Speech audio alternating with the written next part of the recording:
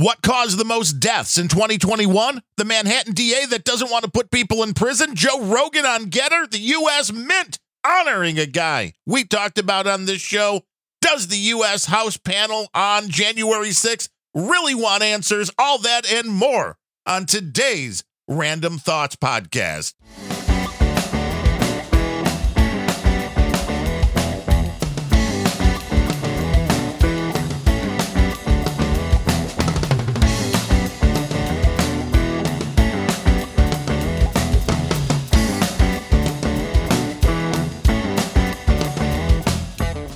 Hello and welcome to episode number 169 of the Random Thoughts Podcast. That is RANDUMB Thoughts.com online. I am your host, Darren O'Neill. A very happy 2022 to everybody. This is the first show of the brand new year, and hopefully it will be another interesting year like 2021. We have a lot to cover on today's show, including the anniversary coming up tomorrow, which will be January 6th. So depending when you're listening to this, tomorrow, January 6th, the anniversary of the Capitol riots, the Capitol insurrection, whatever you want to call it. And there's a lot of stuff going on around this, a lot of media coverage, of course, all of it to make Donald Trump look bad and not to get to the truth. The House has a committee on the events of January 6th, and that's where we're going to start today's show, which is the fact that this House committee not really interested in giving you the truth about what happened on January 6th. They only have a political agenda, like so much going on in the country. This isn't about truth. This isn't about justice. This isn't about getting to the heart of the matter. It is about nothing but a takedown of Donald Trump because people on the left are afraid that he's going to run for president again. And he probably is. And that is what this is about. Last night on the Bill O'Reilly program, he had on Kash Patel, who was the Pentagon chief of staff under Donald Trump. And he was subpoenaed, called before this January 6th House committee. And what do you think they asked him about? Do you think they actually asked him about the events of January 6th? What was leading up to it? What his opinions were on how Donald Trump handled this? You would think the January 6th commission would be interested in knowing what happened on January 6th, but this is what Mr. Patel said actually went on. You would think the January 6th committee would ask me questions about the January 6th matter, but the bulk of the interview did not have anything to do with January 6th. But we spent more time talking about Afghanistan, Somalia, Iraq, and Secretary Esper and Gina Haspel than we did on January 6th. So the January 6th committee not really that interested in what happened on January 6th, or for that matter, what happened on January 5th, when Donald Trump sent the request in through the Secretary of Defense for National Guard troops to be on the ground on January 6th, because Donald Trump saw that it was going to be a large turnout and wanted to get in front of any issues that may happen. And Mr. Patel was asked about that day when Donald Trump requested that the National Guard be sent into Washington, D.C. for January 6th. And this is what he said. Yeah, I was in the Oval Office when we had that conversation with the President of the United States and the Secretary of Defense. And not only was it 10,000, it was 10 to 20,000, whatever was necessary anywhere in the world. And as you and your viewers know, that's required under the law before any National Guard can be deployed. So the question then becomes, why wasn't the National Guard deployed? Why were they not brought in? And this is his answer to that. The second part of the law. The second part of the law requires that a mayor or governor or United States federal agency has to request the National Guard before its deployment. It requires presidential authorization and a request from Mayor Bowser in this case, or the United States Capitol Police in this case. And we went to them before January 6th, after getting President Trump's authorization. And we said, do you guys need National Guard men and women around the Capitol? Mayor Bowser and the Capitol Police said no in writing to the Department of Defense before January 6th. There was then a discussion of how there were 300 National Guard troops there. They were basically acting as traffic cops, which is why you didn't see them positioned out front of the Capitol building itself.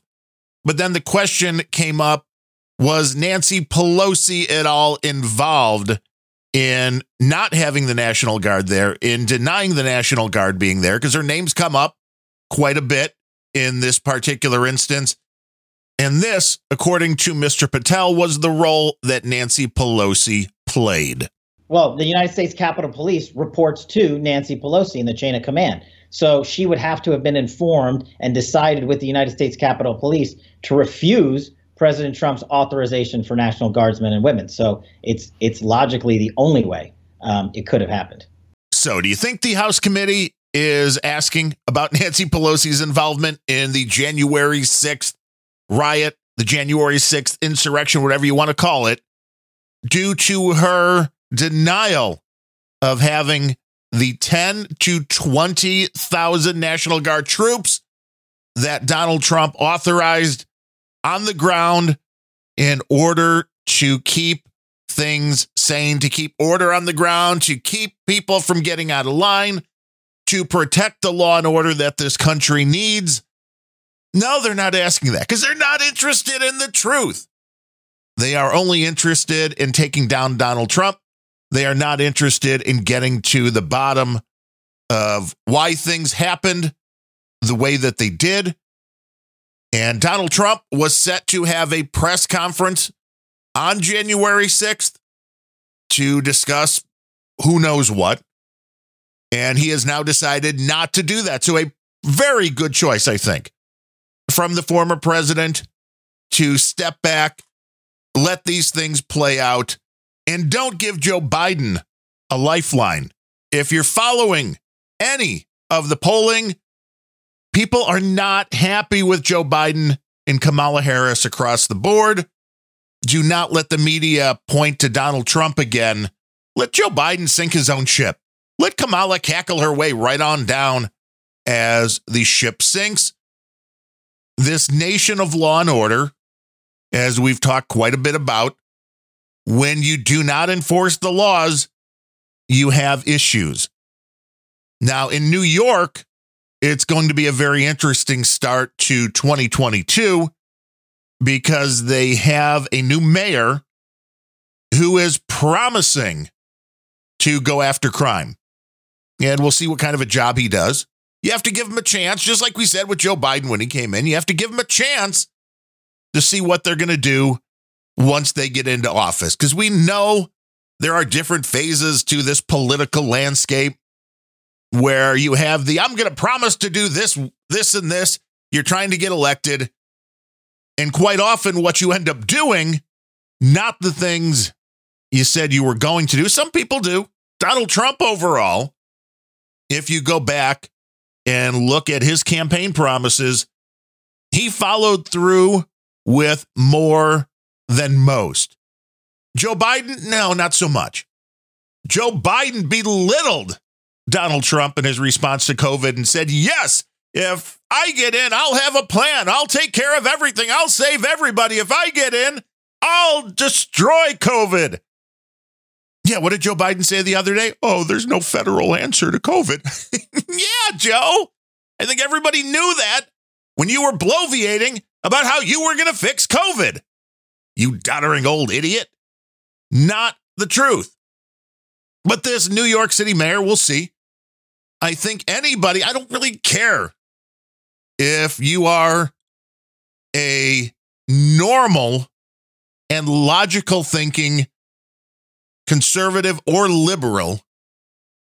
I think you understand that the laws still have to be enforced in order to keep your city from going completely down the toilet. Now, the Manhattan District Attorney is a guy named Alvin Bragg. And as we've talked about quite a bit in the past, you look at who supported these district attorneys, who funded them when they were running.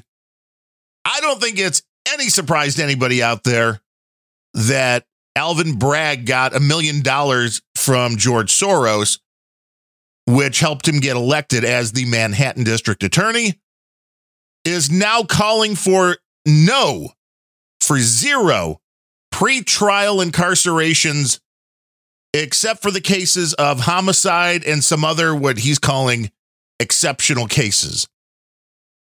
The quote from the release says, "The office will not seek a carceral sentence other than for homicide or other cases involving the death of a victim, a Class B violent felony in which a deadly weapon causes serious physical injury, domestic violence felonies, sex offenses in Article 130 of the Penal Law, public corruption, rackets, or major economic crimes, including any attempt to commit any such offense under Article 110 of the Penal Law, unless required by law." It says, for any charge of attempt to cause serious physical injury with a dangerous instrument, ADAs must obtain the approval of an ECAB supervisor to seek a carceral sentence. So at the end there, what that means, for any charge of attempt to cause serious physical injury with a dangerous instrument, that means you had a gun, you shot at somebody 14 times, but you missed. You have to ask for permission to hold this person pending the trial because you missed. I mean, you suck. You can't even hit somebody. But that's what that is saying. And you wonder why there's more crime on the streets of New York than ever before. It's because you're letting the violent criminals back out on the street. Because we do live in a country of innocent until proven guilty. But the reality is it takes so long for some of these cases to get into the court system that even if you have a video of somebody shooting the gun, we're just going to let them out. We're going to let them out because we don't know. They haven't been convicted yet. And, the courts are really backed up, probably because of COVID.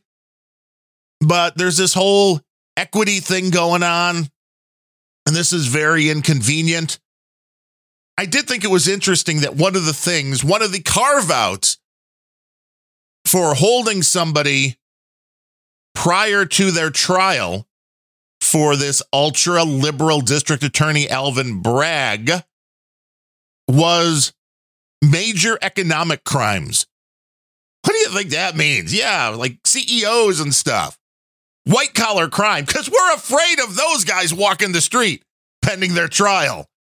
Somebody who bilked somebody out of a few $1 million, yeah, they're dangerous out on the street. But the guys committing the violent sexual offenses and shooting at people, no, they're fine. Let them out. Let them out. We'll go after the people that are the white-collar crimes, because those are the one we're afraid.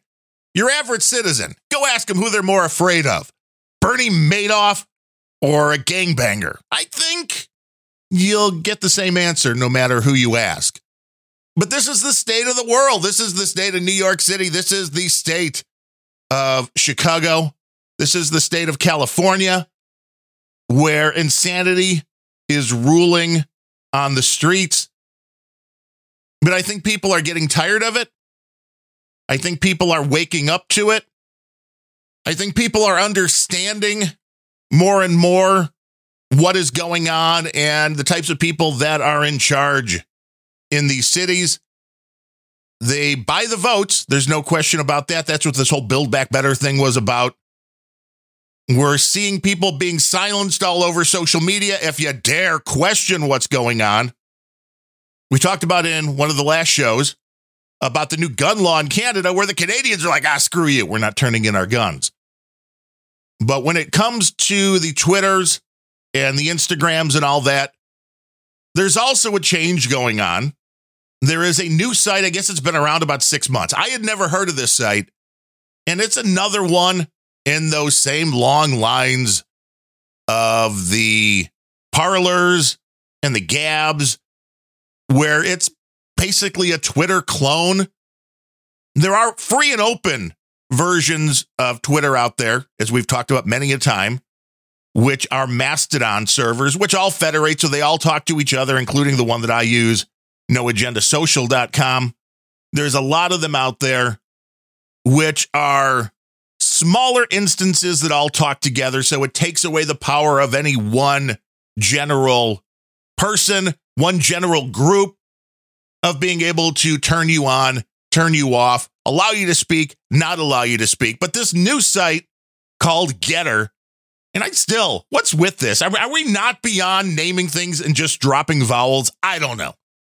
But Getter, Gettr, is another new Twitter clone. And the only reason it's in the news is because Joe Rogan is starting to get a little bit more fed up with Twitter. He created a Getter account and posted a message there saying, join me on Getter. He posted that this was just a hedge in case things got even more insane than they are now on Twitter. I don't know what else you're waiting for, Mr. Rogan, but okay. The interesting thing on Getter is the fact that Joe Rogan already has, the last time I looked, it's probably up over this now, but the last time I looked, he already had 8 million people following him on Getter. So there are some accounts on Getter at this point. But since Joe Rogan posted that he was over there, 545,000 new people signed up for this particular social media in just a matter of days. So there's no question that Joe Rogan can bring some people over to a service. Whether this is really going to matter, I don't know. Because what this still seems to me to be is that social media is going to fracture itself into basically two groups. One that is pretty much on the left and one that is pretty much on the right. And the two shall never meet, which doesn't really do anybody any good. Because at that point, you're doing nothing but preaching to the choir. You're doing nothing but getting an echo chamber. Everybody always wants to hear that what they believe is true. We've talked about that a lot when it comes to the vaccines. Anybody that is anti-vax, any story that's out there that says somebody might have gotten injured or died, whatever, from a vaccine, yay, my side's right. And then anybody that sees an article that says, as I did the other day, where a hospital system here in the Chicago area said 90% of the people in the hospital were unvaccinated. And of the 10% that were in the hospital vaccinated with COVID, most were immunocompromised or had other major comorbidities. Now, the people that are pro-vaccine are like, you see, all you morons. And nobody really changes anybody's opinion. Because the people that are anti-vax and think it's totally horrible don't want to believe anything positive about it. Now, there are some people, rightfully so, that understand the vaccines cause side effects, but also understand that it's doing good. But if you're on the side that's just completely one or the other, you're not changing anybody's mind. You're getting into an echo chamber then with these social media outlets where the concept that people are going to be able to have genuine, meaningful conversations with people that disagree with them, that's just not going to happen. The current climate we're in now, I don't see that happening. Everything is just so politicized. The legendary Betty White finally passed away at the age of 99. That is a pretty good run. But of course, now I don't know who started this. I'm assuming it's somebody that was anti-vax or somebody with just a real sick sense of humor. But of course, immediately, news started spreading around social media that Betty White just had a booster shot 2 or 3 days before she passed away. You see, boosters are bad. And her people came out and said, well, no, that's not true. And Betty White lived 99 years, almost 100, just a week or so shy of 100, and was not political, didn't want to be political, did not want the things she do or things she did to be viewed in a political manner. So cut it out. And people that just can't get beyond that will use anything to try to prove their point, that's where we're at. And it's horrible because it really does kill decorum. It really does kill the ability to have a conversation with somebody on the other side. But I think it's important that facts are pointed out every now and then. And the year 2021, it was another interesting one. But a website, worldometers.info, tracks all sorts of interesting things. And I did not have the ability to go in and fact check all of these numbers. So if anybody wants to point out that these are wrong, feel free to reach out to me, Darren at randomthoughts.com, and let me know how these numbers are wrong. But according to worldometers.info, in 2021, causes of death, the top causes of death were we had 1 million people died of suicides. I don't know if that's up or down. I guess I could have done the research on that. I'm sure that COVID hysteria had some kind of an effect on 1 million people killing themselves in 2021. But, that's a pretty decent number. 1.3 million people died worldwide in auto accidents. So, more auto accidents than suicides. That's understandable. I would hope that would be the norm. 3.5 million reported for COVID. Now, this is a number that people can, and I'm sure will, argue with. Reported numbers, and I'm fully with you on this one. I do not believe that every reported case of COVID deaths are actually deaths caused by COVID. Even Anthony Fauci has admitted now, anybody going into a hospital, because they have to test them all. Well, they don't have to, but they do. They test people coming in to see if they have COVID. So if you were in an auto accident, and you had an arm cut off and they admit you into the hospital to do surgery and let you recover, and you just happen to have COVID in your system as well, you're a COVID patient. You're not a patient that came in with a limb severed.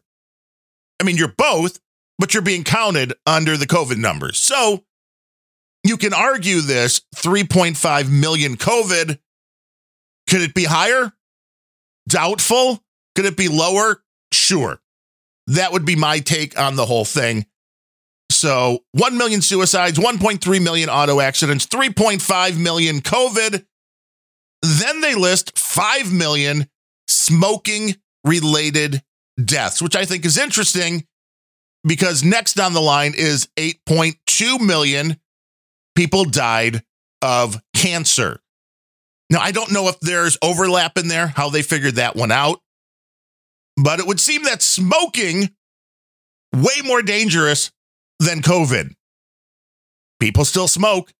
People don't wear masks around people that smoke. I'd like to, because I can't stand the smell of cigarette smoke. But if you want to smoke, that's fine. I don't care. Just go far enough away from me and I'll be happy.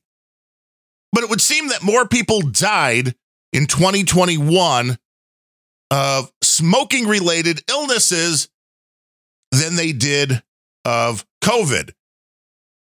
And just as a tangential thing here, we were running a couple of different little diffusers over the holidays. And I'd like to run these things because peppermint oil, I love the smell of peppermint. So you throw a couple drops of peppermint oil in some water. It's a little ultrasonic device, and it shoots the stuff into the air like magic, which it's a much healthier way to get a scent into a room.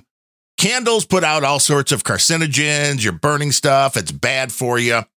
So if you want to make your room, your home smell nice, but you don't want all of the bad stuff going into the air, or at least less bad stuff going into the air, this is a great way to do so is a diffuser with a little essential oil.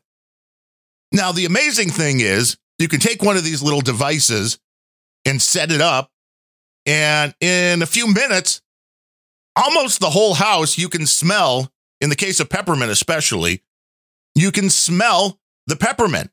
1 level, 2 levels up, a couple of rooms over, you can smell the peppermint. You know why you can smell the peppermint? Because it's aerosolized. This little device sitting on the lower level, within enough time, you can smell it upstairs. Why? It's aerosolized. What is COVID-19? It's aerosolized. Which, again, masks, we're finding out, especially the cloth masks, do not work, do almost nothing, if not nothing, probably make things worse, if I had to guess. A decent surgical mask, if fitted properly, may give you a little bit of protection. A N95 mask, if fitted properly, could probably give you a decent amount of protection, but does anybody wear them form-fitting enough to actually work? No, nobody out on the street anyway. But I digress. We've talked about million suicide, 1.3 million auto accidents, 3.5 million COVID, 5 million smoking related, 8.2 million cancer. And there is one more thing on the list, which is 42.6 million abortions happened in the year 2021. 3.5 million COVID deaths, 42.6 million abortions. I think if you want to be afraid of something, that later one would be where I would go as a society. The numbers to me are just staggering. Already this year, about 517,000 abortions worldwide. The Pope was pretty clear what he thought about this, and he's not a guy that I particularly agree with on a lot of things, but Joe Biden's going to have a lot to answer for, I think, when he gets to the pearly gates. And I don't think it's going to go well for Joe. I think his approval numbers up there are going to be just as bad as they are down here. But there is some positive news going on in the world. I talked to you back on episode number 124 about a guy named Andrew Rube Foster, who was the guy credited with putting the Negro Leagues into operation back in the day. The guy that had more effect on baseball than most individuals.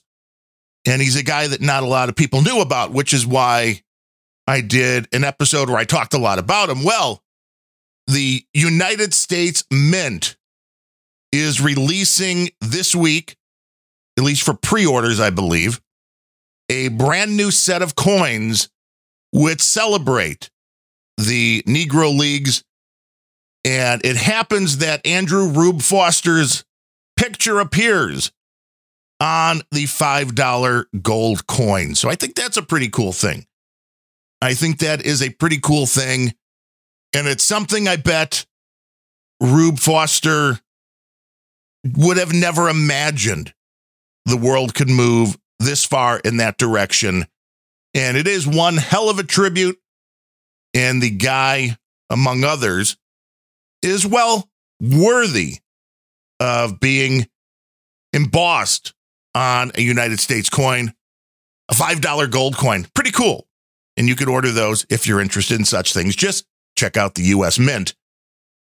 But also, I mean, I couldn't believe I didn't mention this when it happened, because I think I've talked about Minnie Minoso and Buck O'Neil and how the Hall of Fame in Cooperstown was no Hall of Fame at all because they had not been inducted in. Well, in December, both of them were inducted into the Hall of Fame. Unfortunately for both, after they had passed away, but it at least in some sense is a wrong that has been righted, because Minnie Minoso and Buck O'Neil were two legendary characters who both dedicated their whole lives to the sport of baseball. And when it comes to the Hall of Fame, that's always been my question. I mean, is it Hall of Fame or is it Hall of Stats?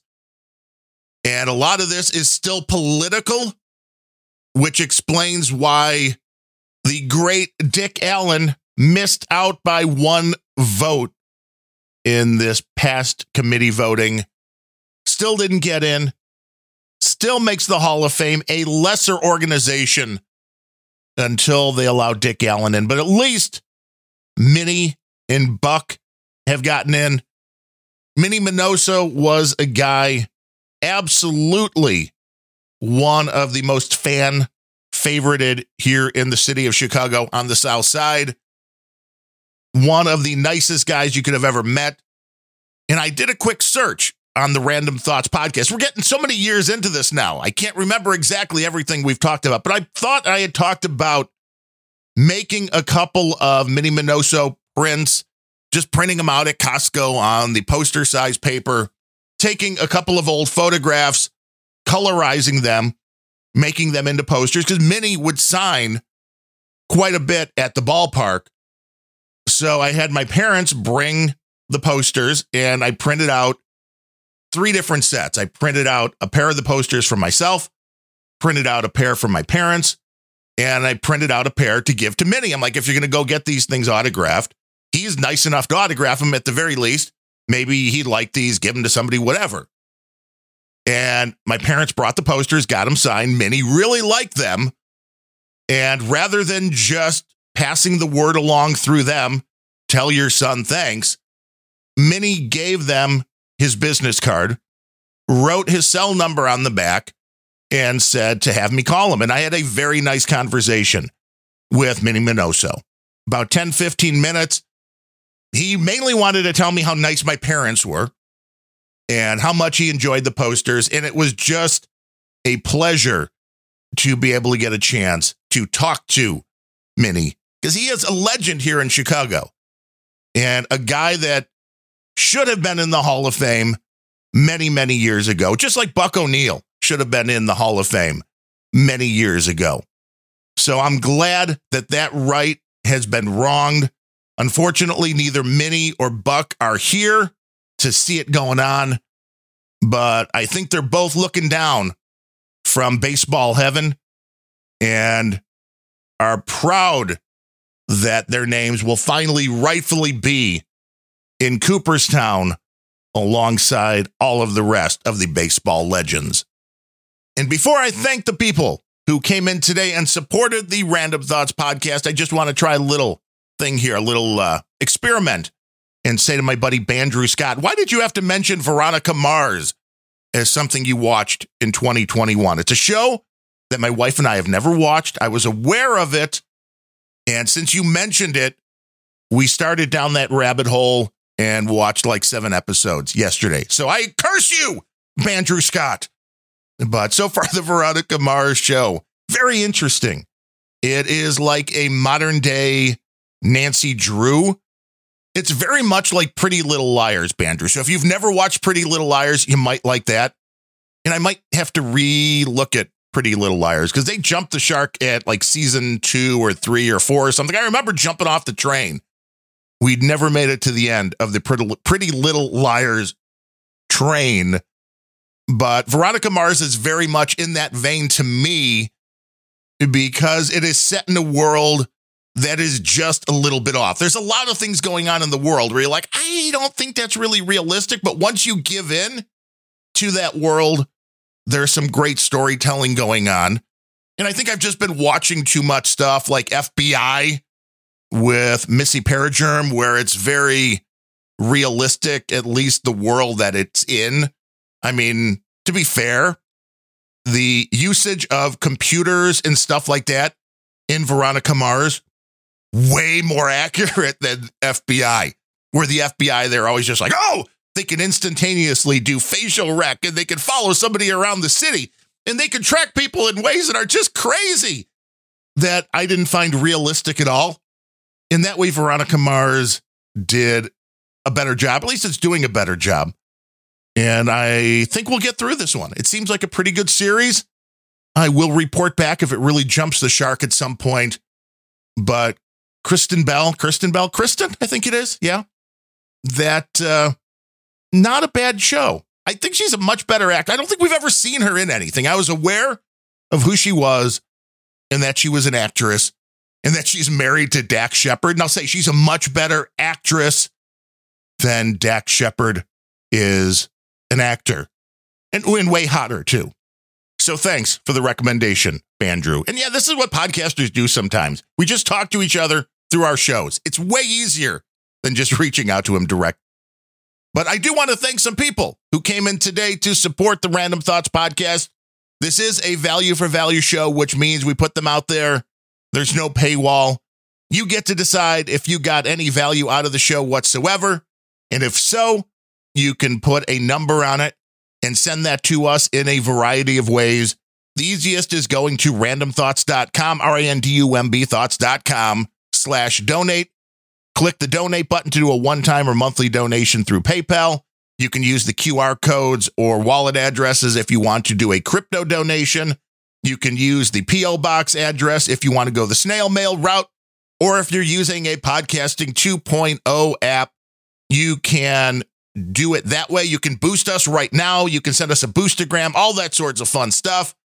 If you don't know what Podcasting 2.0 is, check out the list of apps that'll get you there by going to newpodcastapps.com. But coming in today, the first donation of 2022, Stu Coates with his $6.66 donation, which somehow brings us luck. I appreciate that. And that's a monthly donation, which is also greatly appreciated. All four of these today are monthly donations, which helps us keep the lights on. Everything sounded good, and it's all very much appreciated. Stu Coates with the $6.66. Our buddy Sir Truck Driver with $5, and he comes in and splits it four ways between this show, the Rock and Roll Pre-Show, the Unrelenting podcast that I do with Gene Nevtuliev, and the Planet Rage podcast that I do with Larry Blydner. So thank you, Sir Truck Driver. Brian Janak in beautiful sunny Wisconsin comes in with his $5 a month over on Patreon, as does Dennis Woods, $5 over on Patreon, where there's no extra content or anything at Patreon, but it is. That's another option for you if you're on Patreon.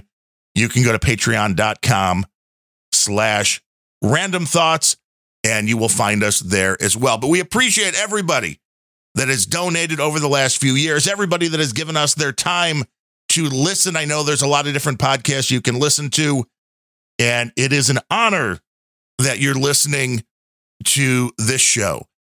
Somebody else this week, I think it was Vox, said that I reminded her of Paul Harvey, and not the first person to say that. And that is a big compliment. Somebody else said I reminded him of Rush Limbaugh. Now, I will take the Rush Limbaugh paycheck. I'm sure I would take the Paul Harvey paycheck as well. But we're just having fun doing these shows, and we appreciate you giving us your time to listen to them. Hopefully you're getting something out of them. If there's anything I should be covering that I'm not, feel free to reach out, Darren at randomthoughts.com, DARREN, or hit me up on Twitter, Darren O'Neill. Hit me up, Darren O'Neill at noagendasocial.com. Or I'm on Getter now, too. I don't know how you get onto Getter. Well, just get onto Getter, search my name, you'll figure it out. I will be back next Wednesday for some more fun and excitement. But until then, I am Darren O'Neill. Thanks for listening.